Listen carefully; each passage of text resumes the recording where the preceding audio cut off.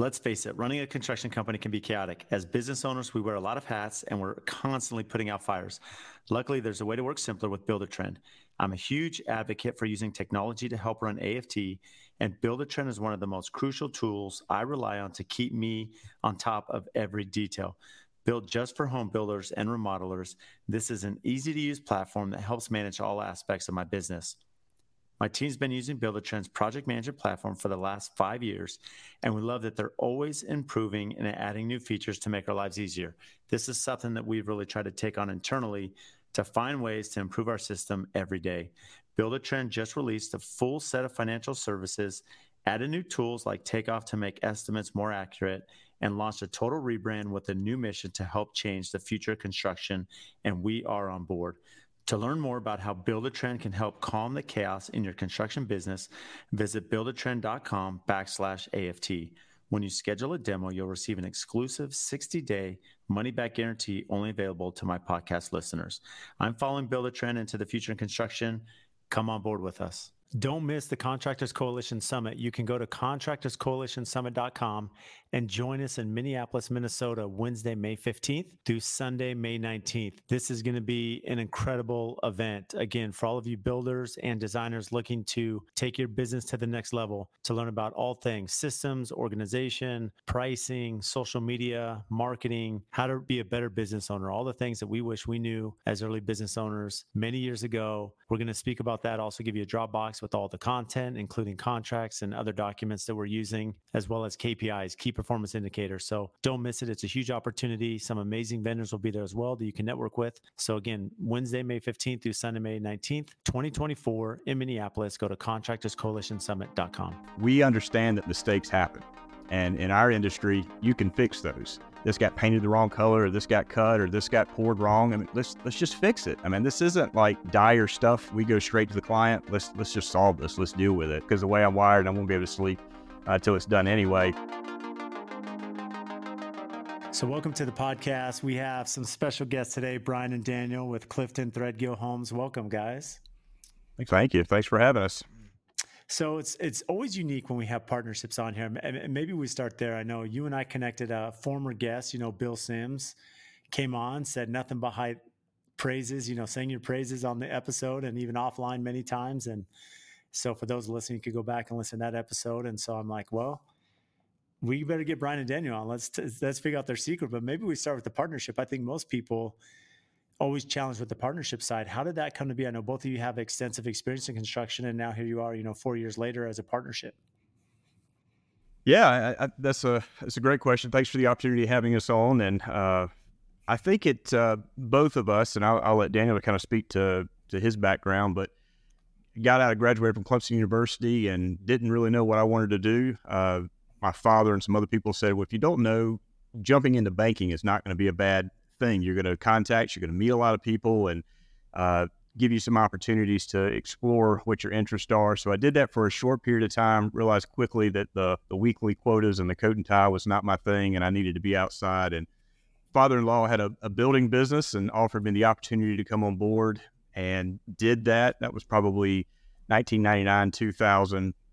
Really enjoyed that and did it for several years. He retired and got out of it and set up my own shop and did that for several years here, and always been here in Columbia. And I guess it was probably in 2017, 2018, Daniel and I, through relationships at church, families and everything kind of being together, we just kind of started talking. I'll let you talk. He can talk a little bit about his background, but we kind of just saw we had some areas of overlap. It was just really kind of cool. Being alone for so long and by myself, there's that hesitation, like, are you going to mess this thing up? Are we the right fit? So I think we had lunch and we talked about it for months, probably a year and a half. Yeah. And, it was back and forth. Is this a good thing? So Daniel's outfit that he had, I actually hired him and his crew to help on a big project. And that was kind of the thing to kind of be the test, right? You could separate easily if it doesn't work out, but we just had a blast. It was so fun working together.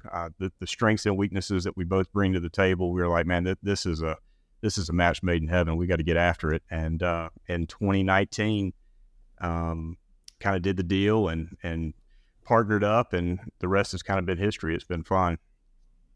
Yeah, and my background is a lot in the trades. I've built custom homes in different parts of the country. Grew up in Alabama, but have built in Florida and Mississippi, Colorado, and have done even had companies that did subcontracting work and commercial as well. So pull experience from a lot of different trades, a lot of different areas. So not stuck in the box of what a lot of people, how they look at things and how they think.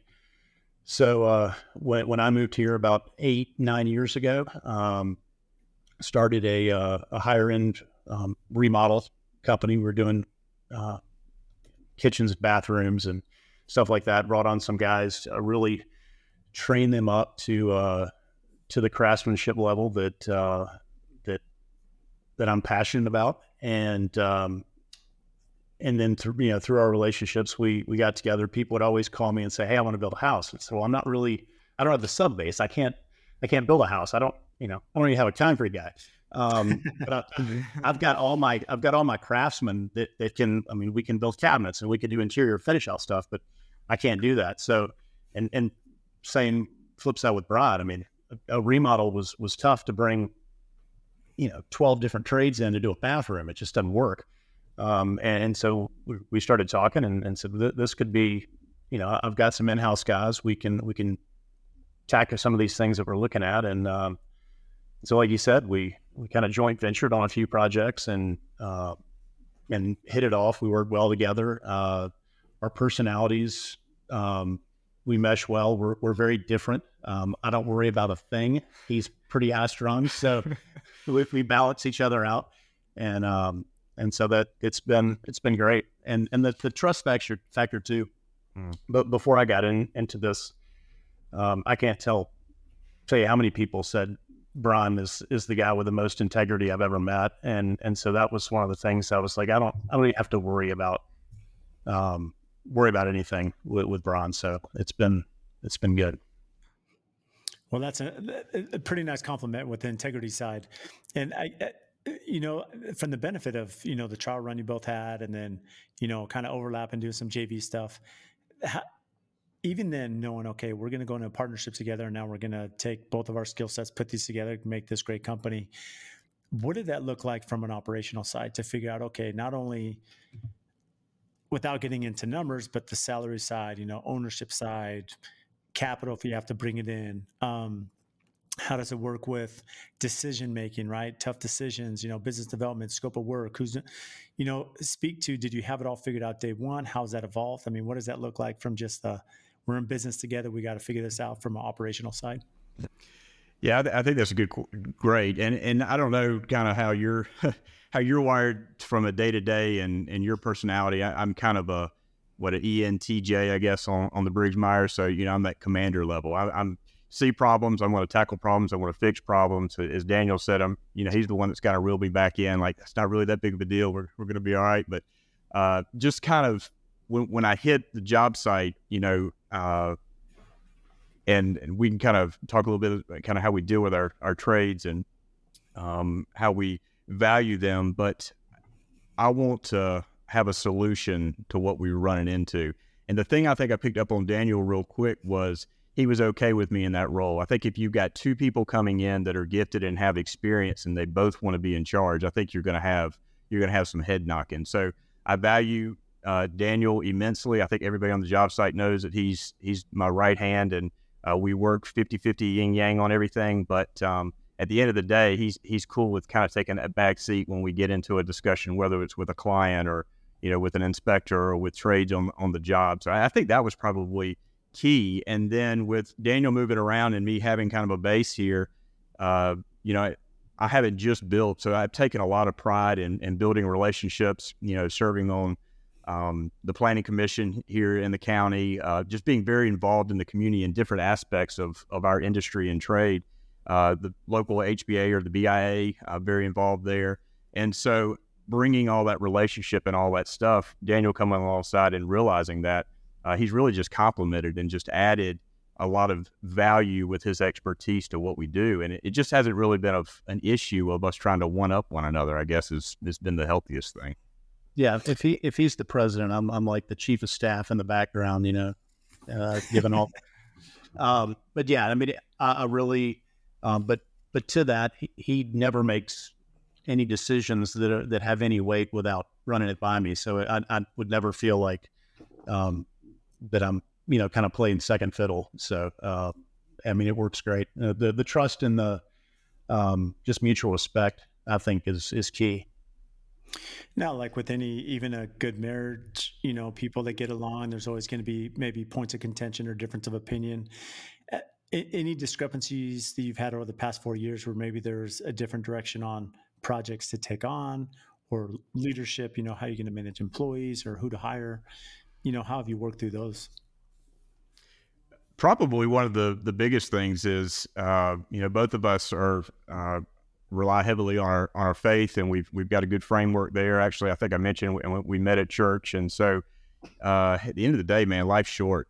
We don't take anything home from here and take it home to our families. We try to address all of our challenges or issue right here, and he's pretty open. We just got a real open relationship. So if it's sideways, I mean, I think silence and trying to let things fester is where things get sideways. We just don't put up with it, and we like to have a unified front. And the cool thing is, subs know that they're not going to be like, well, I'm going to go to this parent and get what I want. They know that if one of us says it, it's locked down. It isn't going to change. So that's been helpful too. Yeah, and I mean, really, I mean, we get along so well personally that I can't even think of a time that we've ever like had a disagreement. I mean, it's been pretty amazing. And I think one thing you brought up is like what projects to take on. I'm a little more, yeah, whatever, let's do it. I mean, we'll figure it out. We'll make it work. And he's more, let's reel that in a little bit. So, I mean, but through some discussion, I mean, that's all just worked out and we figured it out, move forward and, unified. So it sounds like it's been all pros, to the partnership. Looking at it now, I'd imagine you do the same thing again, of course, partner up because you see the benefits. What are maybe some of the other pros? Does it alleviate stress? You mentioned you're kind of a good balance for each other. How does that work? Just having someone, like a sole entrepreneur such as myself, right? A lot of times you're on an island because you don't want to speak with any employees about stuff that's going on because you don't want to stress them out or demotivate them. And so in essence, a lot of entrepreneurs I speak with, you're on an island. How does that benefit you from the partnership?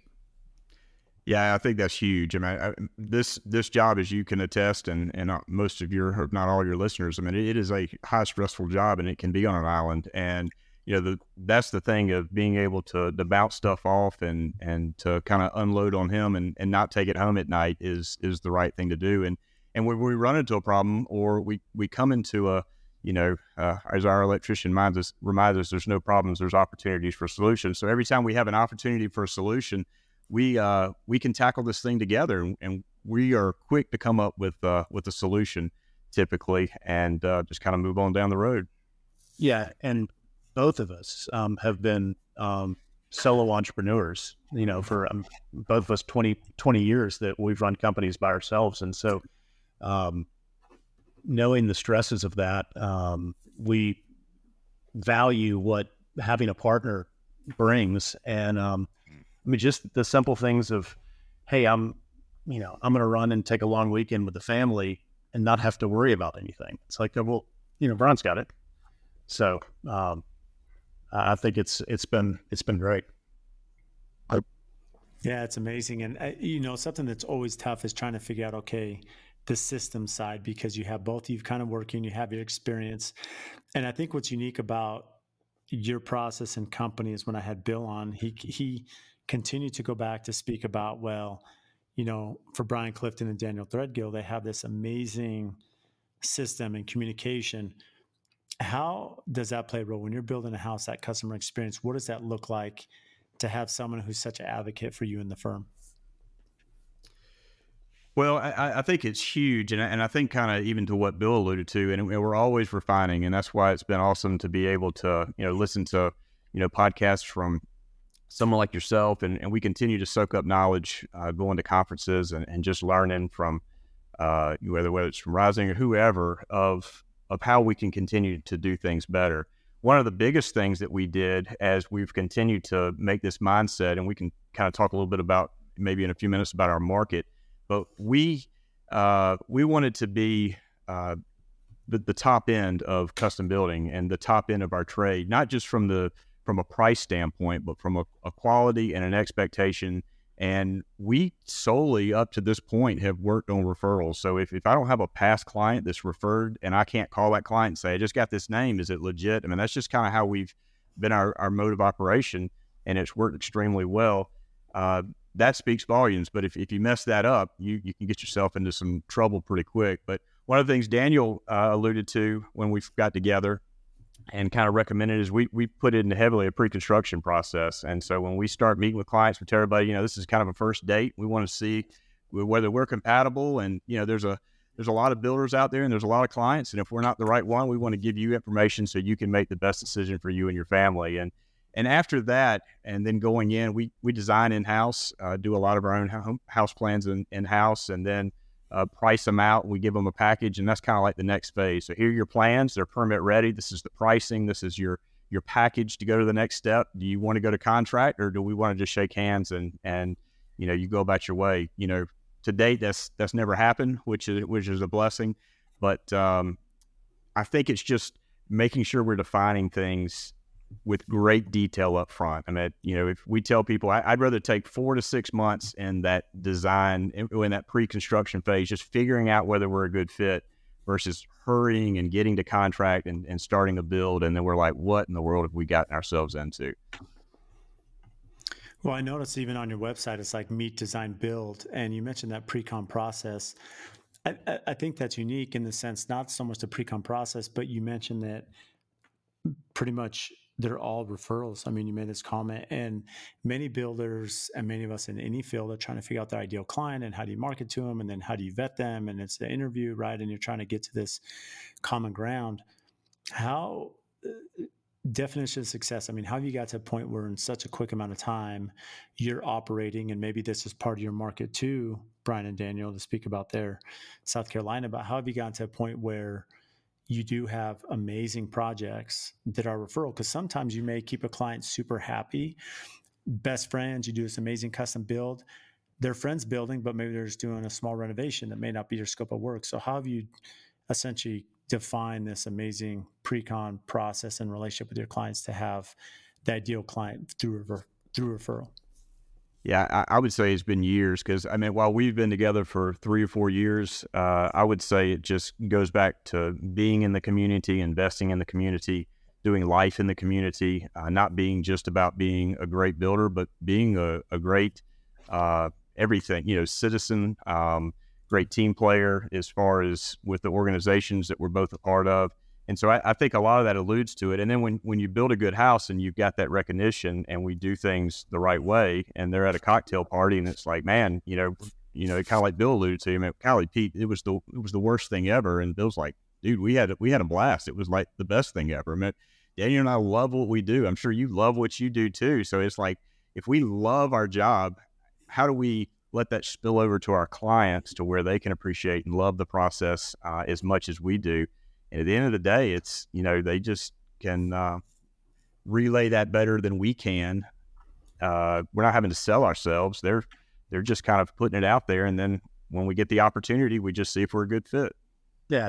And then from a delivery standpoint, I mean, we just try to deliver excellence in everything that we do. I mean, from the first phone call to handing over the keys at the end and the final walk. I mean, the details, communication's huge. We try to over communicate, manage expectations from the beginning so that there's no letdowns, no unforeseen things that come up. And I mean, we found that if people know what's coming and they know what to expect, then they stay pretty happy.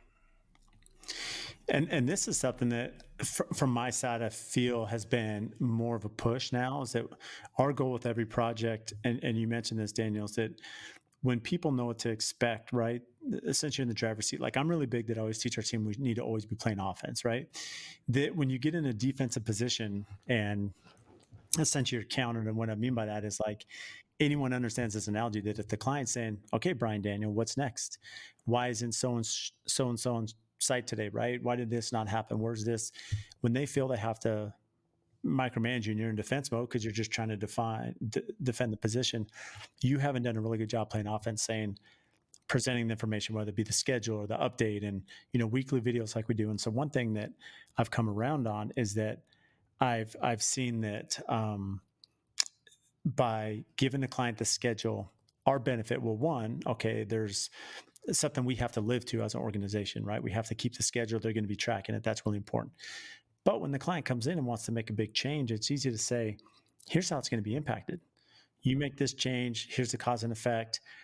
The problem is with most builders, you go through all these changes and by the end it's delayed and you haven't communicated why you're delayed. And then it's this finger pointing game and how do you prove that the client delayed it? And, all these different aspects. But if you have the schedule there and then it pushes out, client can make that executive decision where I want to be. So from your definition, Daniel, how's that been just a transparency from you and clients that say, this is our process. Here's how you give them essentially the good look ahead of what's happening. Yeah. So I believe you use Builder Trend as well. We've been on Builder Trend for 4+ years now, and initially we're not using it to its full potential. When we first got together, we were so busy. I mean, it just blew up, and just dealing with the day-to-day tyranny of the urgent. And so, like you mentioned, we were in almost defense mode, not as much with the client, but with the management process of subs and just, it was coming in the morning, looking at the whiteboard, like, all right, what do we got to do today? And about a year ago, we just kind of drew the line in the sand and said, if we're going to keep paying for Builder Trend, we probably had to use it, and really committed to using it to its full potential. And that's been a game changer. We've done a ton of training with our coach, and now we're using the schedule daily. We're tracking everything. You've got the client portal where they can see where they're at, where their schedule's at, when things, if you've got a weather delay, they see that.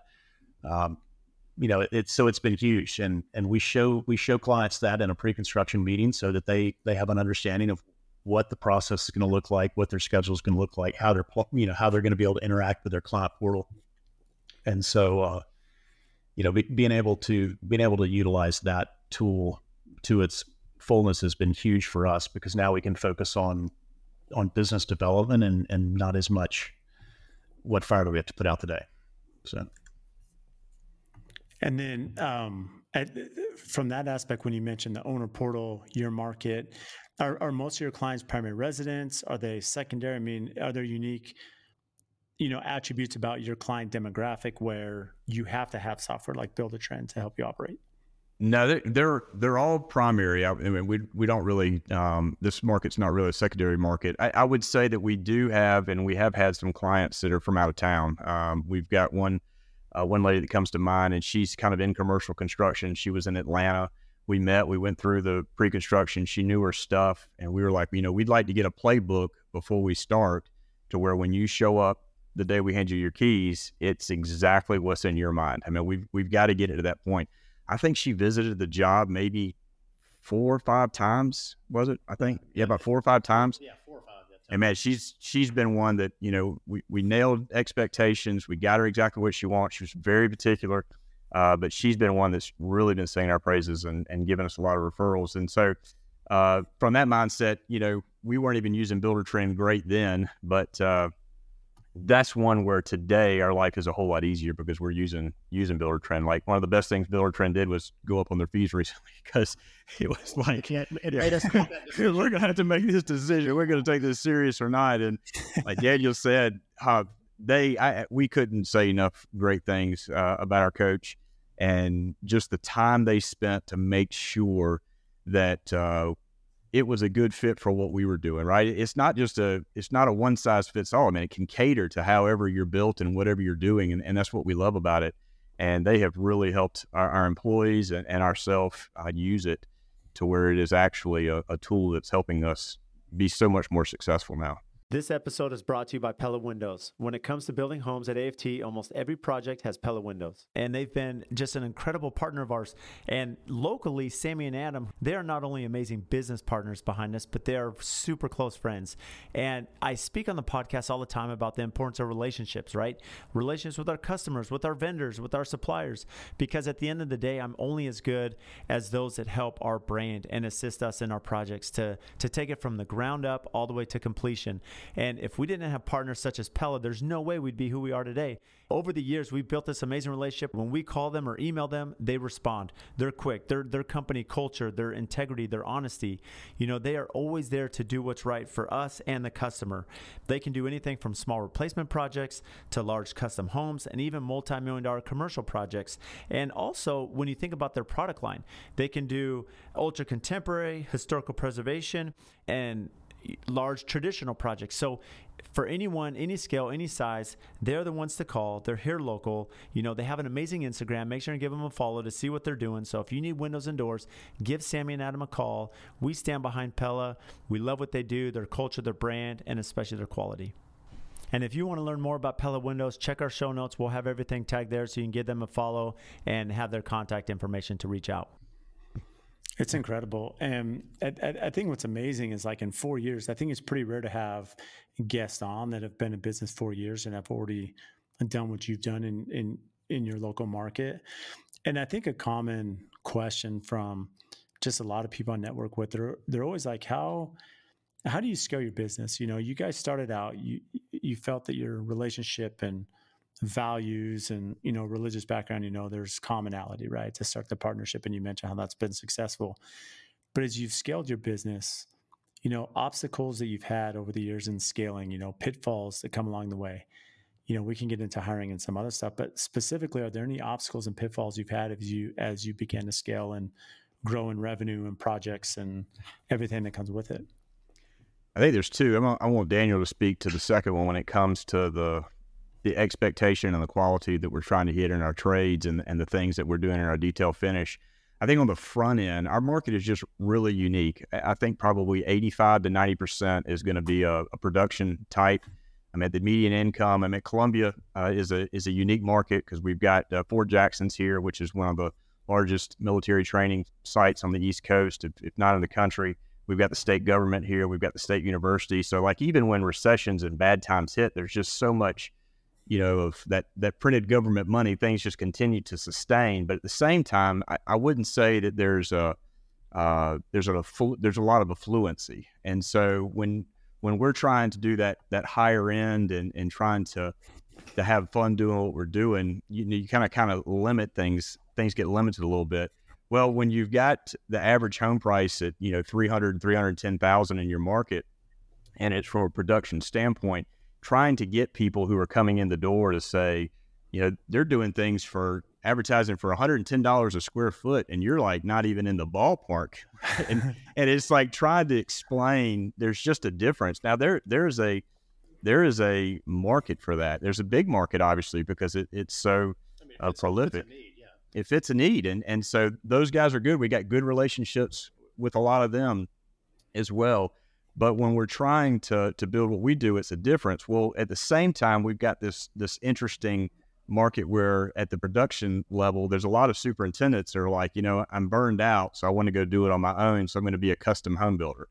Well, many times what they're doing is they're bringing the same bad practices. They're using the exact same trades, and they're just being able to not give you the same 7 plans. So a lot of them are growing and doing, but to me, I would call that more semi-custom. So then I've got that market that Daniel and I are trying to differentiate ourselves from when we're meeting with clients. And so we're really trying to be in that upper echelon of 5% of what we can do. There's nothing that we try to say that you can bring us that's too out of the box or too challenging, and we'll be up front if we don't want to play ball, participate, but we definitely want to give it a shot. So I would say just that's kind of it. COVID has been there's not many good things that came out of that, but what it did do is it's driven so many people to our state. We're one of the fastest growing states, one of our market, obviously the coast. I know you've had a lot of clients on in that Charleston, Daniel Island area, all that, man, that's just kind of crazy money down there. So that's growing. But Columbia is Lexington County and all. We're being able to reap some of the rewards. But now that we've got people coming from Boston and New York and all over the place, they understand what the quality is that Daniel and I want to do, and money is a difference to them. And so they're bringing stuff now down here that we're able to enjoy and have some fun with. But now that you have signed it up, now you've got to execute. So now we've got this gap when it comes to trade and craftsmanship. And so I'll let Daniel kind of speak a little bit to how we're trying to tackle that. Yeah. So, like I said, I mean, we try to do everything at a different level and with a degree of excellence that's uncommon. So with our trades, I mean, when we first partnered up, we kind of looked at put all the trades up on the board and said, all right, this guy's great. We need to work on this, this trade. This guy's great. And through that process over probably the first 2 years, we've weeded through and gotten just fantastic trade partners. A couple of the spots that were just lacking where we couldn't fill those gaps were trim work, finished trim work. And I had my guys that came with me are like, well, we'll just take it on. We'll do it with our own guys. And so we started self-performing all our own interior trim and millwork. And then same thing with cabinets. And we've taken on all our own cabinet work and do all our own custom cabinets, and to the point where we've gotten those to the level where we're actually going to start starting our own cabinet company, cabinet brand, and we're going to start marketing those to other builders in the area and in the state initially. That could go farther. But initially that's what we're going to start marketing to other builders. So, because we hear that all across the board that we can't find, good cabinets. We can't find good this. And so, because we're unwilling to compromise on quality and say, well, that's the best we could find, we just do it ourselves. So. Well, and let me ask you this, Daniel. I mean, as you're speaking about the trades, and I want to dive into this a little bit. I mean, having your own trim and cabinetry definitely gives you an upper hand for a lot of reasons. But you mentioned that we would evaluate, right, the kind of these issues that we were having problems. What did that evaluation look like? Was this a partnership thing? Was this an employee thing? I mean, feedback comes from all different scenarios. From how did you come to the decision that certain trades aren't performing, and you have, some gaps there? Some of them were a quality issue. We saw some things that were, we'd like things to be tighter. We'd like more options when it came to mechanicals. We want to see from a professionalism standpoint. So some of those things were pretty easy. Other stuff is just, do we have to babysit this person? Does this person require me to do his job for him, and sometimes that was hard because some of those people do great work. And it's like, well, they do great work, but then it takes me 12 hours a week to make sure they're doing their job.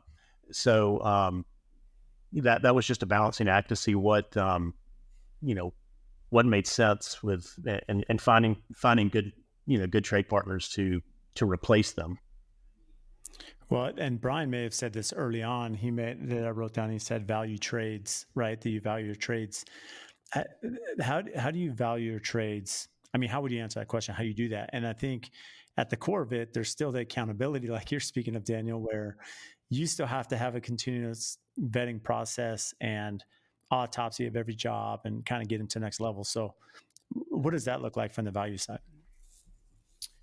Man, a lot of it's just we respect the people that work for us for who they are, not for what they provide us. Is probably the base and the core.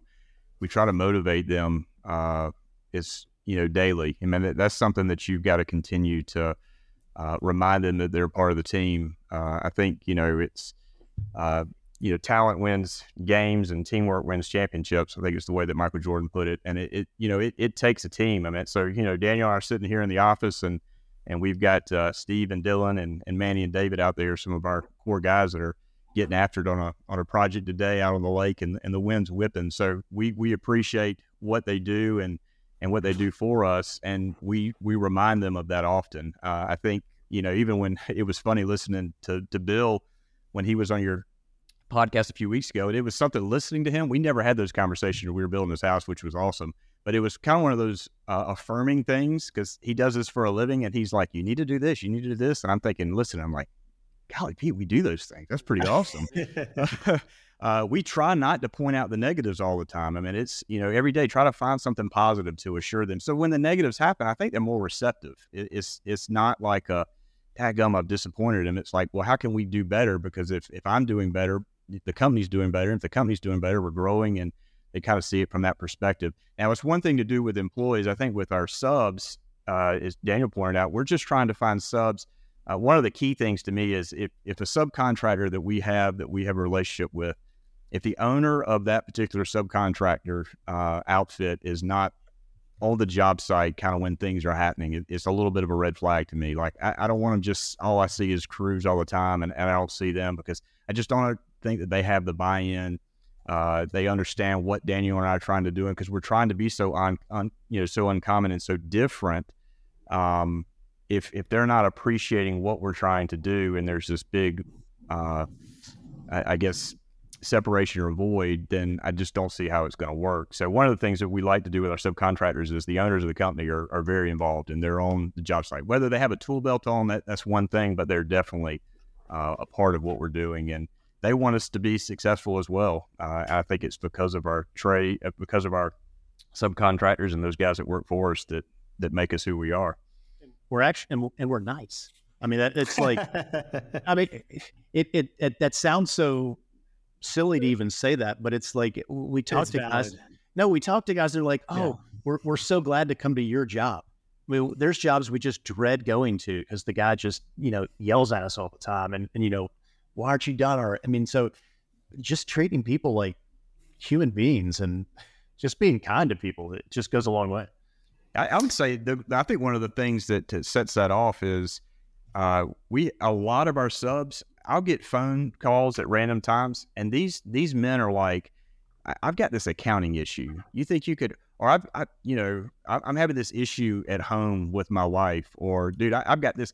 And so it's like they're wanting to do life. It's not just, I got to get this couple 100 square foot of tile down and we've got this problem. And so I think that's the kind of thing, as Daniel just alluded to, is, we're just nice, and we treat them like the men and the women that they are, and not just as labor. Well, it's funny that you both said you're nice, because essentially you were just speaking about that it's about people more than product, right? And so I think there's just an understanding that you have at the core of how you communicate with people. And I've seen this happen in certain aspects of any organization, right? And not to call out any organization, but there's certain departments that probably have a little bit less of a human connection, if you will, and a little bit more like black and white. And what you find is that the companies that are really successful understand the human connection, that human part of it that plays a big role, and treating people kindly. It's funny because I had a client that we built for, and definitely older generation, and he would always be like, you need to be screaming at these people on these subs like all day long, and I'm like, man, I'm just sitting there thinking, like, from operating our company, like, you get so much more when I'm saying, hey, Brian, Daniel, I'm in a bind. We made a mistake. I need your help. I mean, whatever it is, right? I need your guys' help, as opposed to calling you out saying, where are you guys? They haven't been here in 4 days. Like, there's a lot more camaraderie that happens, when you're able to negotiate and just have a connection much deeper than just a transaction being handled. Yeah, fully agree. And the other thing is, I think, I'm learning it's kind of crazy. Bill Sims is on a call with you, and here we are doing a podcast with Brad. It's still surreal to us, but I think it just shows how close and tight knit our industry really is. And so whether it is a sub or a supplier or whatever, I mean, it's going to get out there, and it's going to get out there pretty quick too. So, how you conduct yourself and how you manage things. I mean, our subs know if I get an invoice from you, you give me till the end of the week, and I promise you're going to get paid. It doesn't matter what has to happen. And everybody knows we pay on time and we pay quick. They know that, as Daniel said, we understand that mistakes happen. And in our industry, you can fix those. So let's not get sideways. Let's just come up with an opportunity to do it. I mean, if this got painted the wrong color, or this got cut, or this got poured wrong. I mean, let's just fix it. I mean, this is not dire stuff, death type stuff here. It's easily to deal with if you got to hit it head on. The other thing we don't like to do is that when problems come up, letting them fester. I mean, we go straight to the client. Let's just solve this. Let's deal with it. Or if there's a problem on a job site, let's just get after it and do it. Some of it's because the way I'm wired, I won't be able to sleep till it's done anyway. But the other thing, it's just the right thing to do, and it just makes everything work so much easier. And I loved what one of your past guests said about being the buffalo. I mean, just facing the storm, running into it, and it just goes so much better. It's so funny because that buffalo thing, and this maybe goes to how we're being spied on from like all these algorithms on social media. But like since that was said on the podcast, like I've been on like TikTok just being open, and I've heard that saying like 3 times, the buffalo thing. And I'm like, I'd never heard that up to this point. And they're talking about just going head on into the storm before just attacking things. And Brian, you mentioned when I mentioned scaling, on that challenge, and you kind of talked about your market and the pricing. How have you continued to kind of bridge that and fight through that challenge of, when you're dealing with a market that's dominated by low entry, if you will, from a cost perspective? Anyone that's in building totally understands the difference of product, and not just the process and pricing or the product you're putting in. I mean, there's a ton of separation factors, right, of why things cost what they do. How have you kind of bridged that, especially with the clientele you're working with? So it's been a learning curve, and we're continuing to learn. We haven't been perfect on that, but I think that just goes to show that we have to stay dialed in, because there is such a smaller amount and a limited pool of folks that are building and wanting to take a shot at a builder to do this. So if you have too many missteps, it's going to be costly, and also you want to try to get it right the first time. And I think that's where it goes to doing the things. I mean, putting things like Builder Trend into place and putting processes and procedures in place and trying to communicate. I mean, construction science is such a big thing, and we've been on this huge learning curve over the last 3 years, and watching videos and podcasts and doing what we can, because you have to be able to articulate very quickly to a client, what is it that sets you apart? And it can't just be price. So if we can sit here and say, we're gonna let you take some liberties with these things, but when it comes to the envelope, let me tell you how we're gonna do it. And if you don't want to do it this way, we're just not your builder. But I think they quickly will say, all right, they're dialed in, and they know kind of what they're talking about. And so I think it gives some credibility. So I don't think you can just do the whole thing of a day of like, here's your plan, here's your spec sheet. I mean, home building is becoming more and more complicated. And I think clients think a lot of times, depending on their level of knowledge and how many times they've built, HGTV and that whole world is giving them some bad information, actually, a lot of time, to where they have unrealistic expectations, or that things can be done at a quicker or cheaper level or whatever. So it's almost kind of having to retrain and do some of those things at the same time. So, any secrets you guys have had to the hiring process? So I probably our last one was good, and it's funny because he actually worked on a crew for a very long time, and it was just one of those things that he kind of set himself apart. And Daniel and I just both kept talking like, man, it would be awesome if if he was under our roof and working from the sun, steal him away from it. So it actually happened to be his brother, but yeah, it was a year ago, and sat down and had breakfast with him and just kind of talked through some things and just took it slow. But it was kind of being able to see from afar, and now we brought him in house and been training him over the last year, and it's just been a huge blessing, a huge asset. So that's been one. And, we're in the process now of kind of what's next. Daniel alluded to a cabinet shop, and we're not so naive to think that we can continue to stack things on our plate and continue to do all things, because then things are going to start slipping.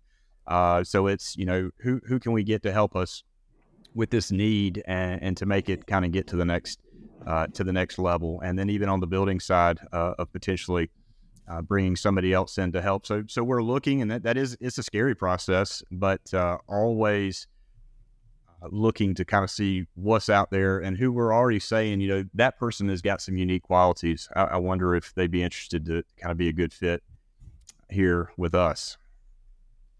Yeah, I was just going to ask because, and maybe Daniel could speak to this, because there's a difference between you guys operating as a general contractor, from a management perspective, as well as hiring some skilled trades for the cabinetry and trim department. How does that work? Just the balance between hiring between the two different companies? Well, yeah, I mean, if we're going to continue to scale our home building business, our next level of hires would be in the project management superintendent side, and that's obviously a different skill set, a different person than hiring the skilled labor. So it would just be and I think we don't really have a process to do that. I would love to hear your suggestions for that process. We've just been fortunate to I don't want to say run into. I mean, we build relationships with people and figured out that they've been a good fit for our company, and then bring them on board like that. So we've never advertised for, hey, we're hiring, we need this person. It's just been through relationships. So, but as we continue to grow and as we continue to scale, I mean, we're gonna have to take that step. And like Rod said, it's kind of scary to reach out and say, hey, we're gonna have to trust some of, let go of some of what we control now and to grow. But I mean, that's part of it. You gotta step back and let some of that go to continue to grow.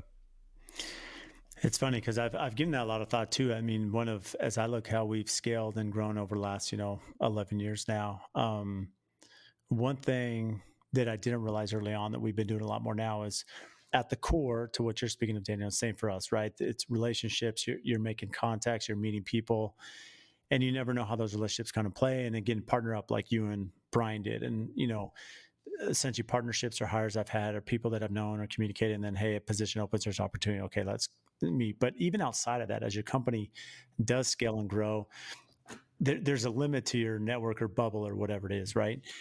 And what we found is what we've been doing, especially last year, is we're always interviewing, even if we're not hiring, right? So we're always interviewing. And so people can apply through our website, they reach out through social media and other venues, but resumes are being sent in all the time. And so my director of construction, Spencer's continuously, it seems like every week he's interviewing somebody. But what's happening is, yes, some of these employees need something like immediately.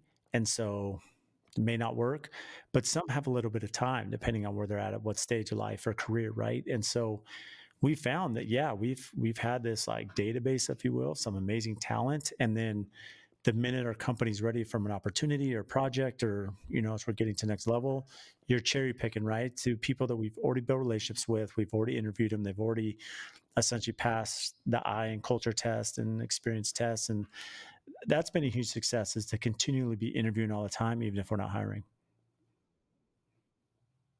And then from your guys' side, business development, you mentioned that your market is a little challenging just with pricing, but you've bridged that, like you've overcome that hurdle, if you will. Where do your leads come from? Is it all referrals we kind of talked about earlier, or are you finding any come in from other avenues? Currently, it's been mainly referrals. I would say mainly clients, and then there's an architect or a draftsman in town when a certain job pops up, and I think they're wanting to maybe make sure they're pointing into the right direction based on the difficulty or the scale of it. I know we got one about a year or 2 years ago. Draftsman sent a client to us, and when he showed up, it was a large house, and he just said, Barry's like, they just said that y'all would be a good fit or something, that this wouldn't scare you off or whatever. And so it was just kind of, I think that's the reason he sent it to us, and we had a good relationship with him, and it just kind of, the rest was history. So, but most of it does come from clients. It's just kind of funny. Like once we kind of get into a circle, they're kind of joking of, who's next, and that's been kind of fun to watch. And then just delivering, I mean, is the key there. Continuing to deliver a fantastic client experience, and then it just snowballs. tell you a funny story that it makes it circles around. We've got a lady that called, I don't know, it's been probably 2.5 years ago, who was a referral from a house we just finished. She just bought a house out on Lake Murray, which is kind of our sweet spot of building. And she wanted the kitchen remodeled. So went and met with her and looking around, and Daniel and I are kind of scoping it out. And she's kind of giving that look like, Brian, you're obviously not even in the conversation. So you want to, I mean, it's kind of, are we boring you? You're not interested in what? And I'm like, well, I said, to be honest with you, I'm just looking at the rest of the house, and to be a good steward of your money, this is a terrible decision. I mean, like, we can spend $300,000 on this kitchen, but this house is just bad. And she's like, well, what do you recommend we do? I don't look at each other and said, you just tear it down and let's start over. She's like, you're crazy. Yes, you're crazy. My husband will never go for that. So this was a good meeting. So we left. I didn't hear from her for months. And I got this phone call, and she said, you know what? We met with a few other builders. All of them all of them ended up coming to the same point that you did. You just did it quicker and you let me know. So I'm going to give you first shot. So what do we do? And I said, well, I mean, if we're going to tear it down, first thing we need to do is design it. And we went through some fun iterations of designing it. First she's like, 23 or 2,500 square feet kind of living is what we needed. We ended up drawing them and finished designing about a 7,000 square foot house, and they ended up signing up for it. So the joke of the street was, only Brian can walk into some of these kitchen, turn down a $300,000 kitchen renovation, and walk out, tearing down and building back a 7,000 square foot house. So it was, it was fun, but we loved it. It was the right thing to do, and the client is over the moon happy about it, sir. Well, at the core of it is the principle, right? That, being a good steward of your client's investment, that even if it meant that you're walking away from that job lead, by putting the client in, at least giving you a professional opinion and say, yeah, we could do this $300,000 remodel. We could probably make good money based on our, doing the kitchen because it's, good product we're putting in. But at the end of the day, you're not providing value to the client. Yeah, you're not ultimately going to be happy. You're not going to get what you ultimately want. And, we even kind of broke it down. We said, you put this money into this house, it's not worth what you've got in. You could tear it down. We could build you a new house, and it'll be worth well more than you've put in it. So just from a value standpoint, it made sense. Yeah, I've seen that become very successful from our side when people have called and I'm like, hey, there's someone that's a better fit. You're definitely going to win over some fans that'll be fans of, Clifton Threadgill for a long time. How does end of year look like? I don't think I've ever asked anyone this, especially on a partnership. And what I mean by that, you're going to have to, whether it be bonuses or incentives for employees, is this something that both of you sit down? I mean, how do you evaluate current employees and then come to an agreement based on, how you close out the year and on performance? Yeah, we do that together. It's a fun process. A few things that we put in place. I guess this is kind of going on year 3. We just realized we've got that awkward downtime that happens from, Christmas Eve to the day after New Year. So we let all of our clients, we let all of our vendors and subs and our in-house employees know we're going to close down on Christmas Eve, and we'll see everybody on January 2nd. We pay our guys as they were here, and we just want them to enjoy their families, recharge their batteries, and come back next year. So we'll kind of go through the goals that we've met with everybody. We'll do some performance appraisals and adjustments as needed with our in-house guys. And then, do some Cersei's, usually take them out to dinner and do some stuff just to kind of show that appreciation. I think that probably one of the things that Daniel and I do, though, is I think if you do that for Christmas only, end of the year only, I think they kind of see through that. And I think that's what we try to do all year long. We started something recently, a little while back. Friday mornings we're all at Crackle Barrel. Whoever wants to come at 7, we'll pick up the tab. Let's just sit there and have breakfast together and chill and kind of get together. Try to do lunches with them. Talk about life and what's going on. Because a lot of times we found with guys, it's like, if their performance is slipping or they just seem off, if you just take them to breakfast and what's going on, man?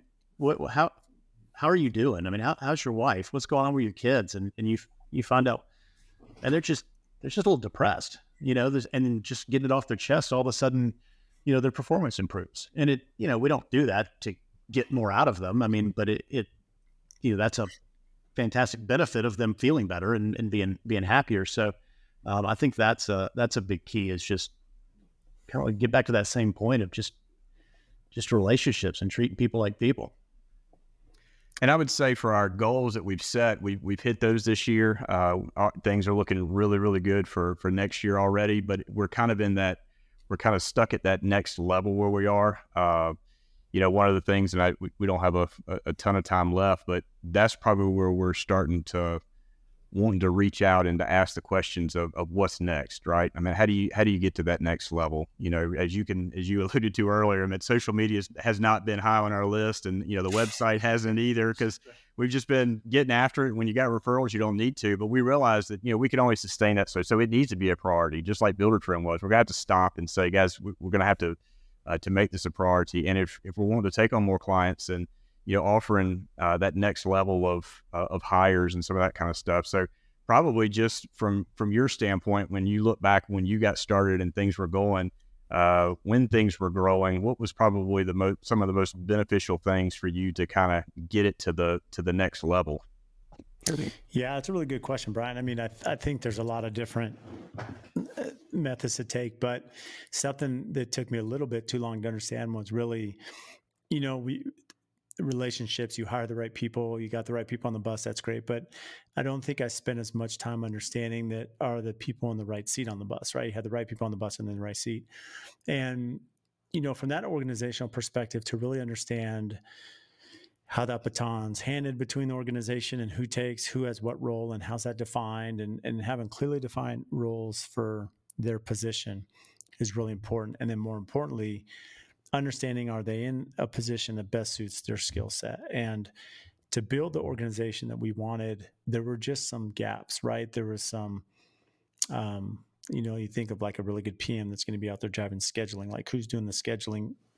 Even though supers all should understand how to build a schedule, they're incredibly complicated, these builds, and they're busy, right? And so every part of the organization. So I think from my aspect, it's just understanding really that process and system internally to really understand my business. And when that first call is made, okay, Brad, we want to hire AFT to build our house, to when they move in, and they're serviced after the move in, what does that look like? And mapping that out is, something we spent a lot of time that I feel I probably should have done much earlier in my career. Yeah, that's a good word. And those are some of the little things that we're even thinking through now. I mean, it's been fun talking about all the successes, but we've had a lot of, some stumping our toes along the way too. And I think those are the things, that those moments when either a client's called out something that they're not happy with, or run into a problem with a sub that we've just kind of stopped and said, let's just not sweep this under the rug. Like, how did this happen?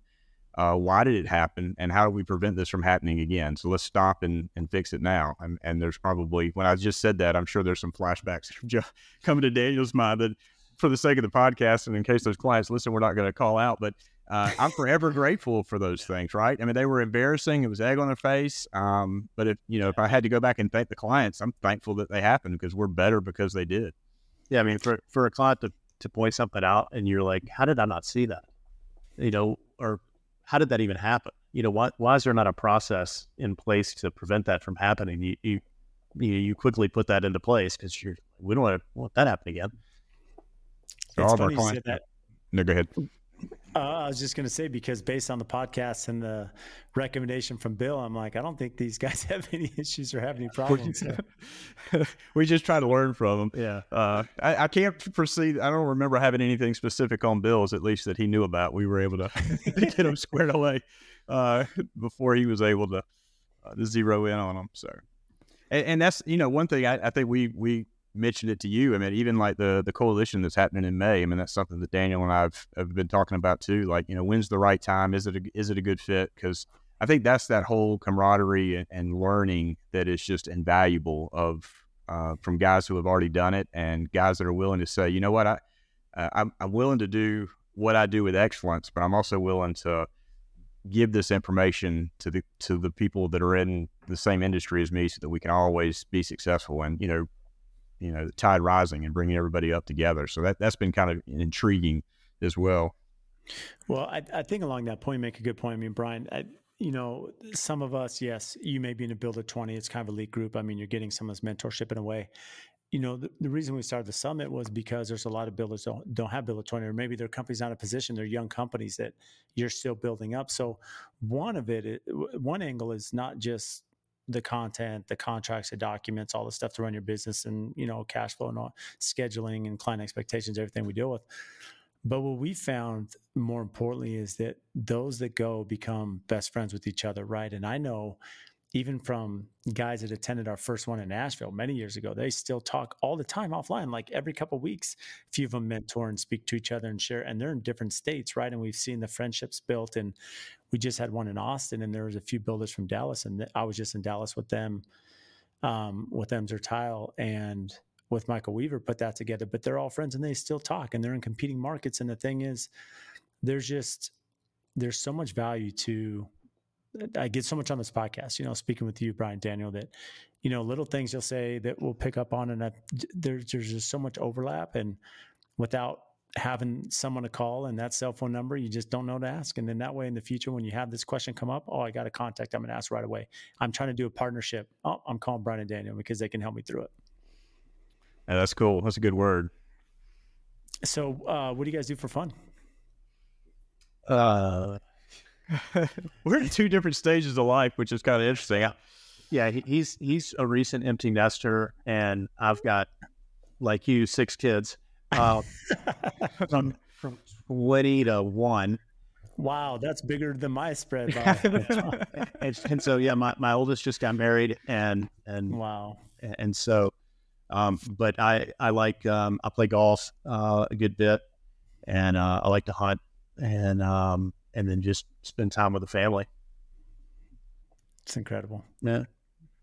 Yeah. And my wife and I, we were high school sweethearts, went to college together and got out. We've got my youngest, my son's at Clemson now, and my daughter's a junior at Anderson, both doing really well and excited. So my wife and I are it's been fun. We're learning how to just to be us again, and having date nights all the time. And I tell Daniel, it doesn't matter how bad our day is, I always almost feel guilty at the end of the day, because I'm going home and Kelly and I are trying to figure out what's for dinner, and Daniel's going home to a house full of screaming kids. It's just always like, man, I don't even want to feel guilty. Yeah, it's funny. Well, we're basically the same age, and at way different stages of life on the family front. So it's Well, we just got to work a little bit. Hopefully football will turn around Clemson, right? Hopefully next year is the year. Yeah, next year's the year. Yeah, Devin's doing some good things, so hopefully it'll bounce back. But Daniel's a big Alabama guy, so it's been fun here in the office over the years. Sorry. Yeah. Pretty good run. Alabama's been on a pretty dominant run for quite a while now. So, and they just snuck in again, taking out Georgia. So, yeah, I'm a big football guy. I mean, even though I don't live in the South, I wish it was a little bit more. I grew up in San Diego, living in Phoenix. The fanfare is pretty fair weather all the time. So it's pretty unique when you get to see kind of the South and how they appreciate football. It's a little bit different than us out West. So we had to schedule projects around it. It's what rules the day around here. Yeah, well, that's amazing. Well, best advice you guys been given? Best advice. I mean, probably, and a lot of it's come out, I guess, in our call today. My dad has always told me just to treat others as you want to be treated, and he's a very successful business guy, and just learned a lot from him, and I think that's probably one of the cores of everything that I do and we do here as a business.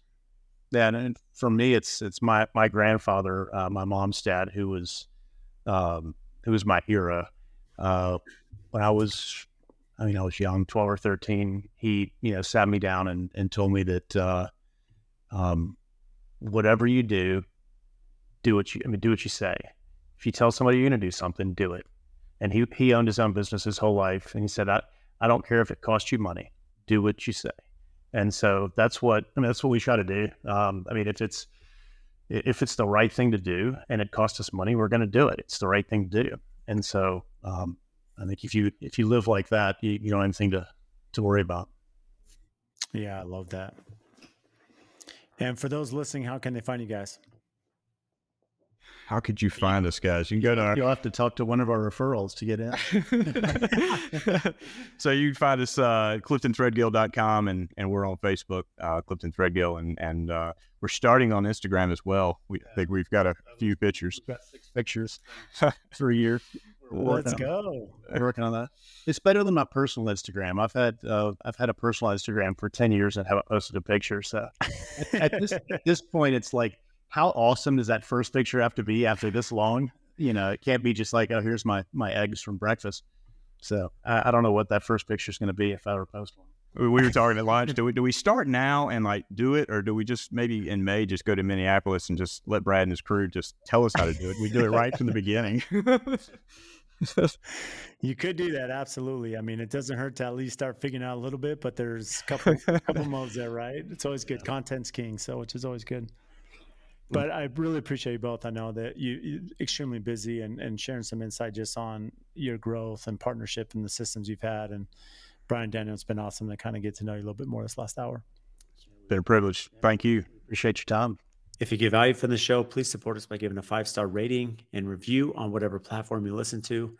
And I also have a favor to ask. We've had some incredible guests that come on and share their wisdom, their knowledge about their business. So if you have friends or family members that could benefit from those episodes, please share it with them, as well as any other business owners that you're networking with that could get value from the podcast or certain episodes. Please share those as well. Again, subscribe, make sure you're following. Any questions that you have, topics. We've had listeners reach out about certain guests that we should have on the show. Again, brad.l@aftconstruction.com. Email me for topics to address, guests that we should have on, and even if you think you'd be a great guest for the show. So again, thank you for all your support, and we'll see you next time.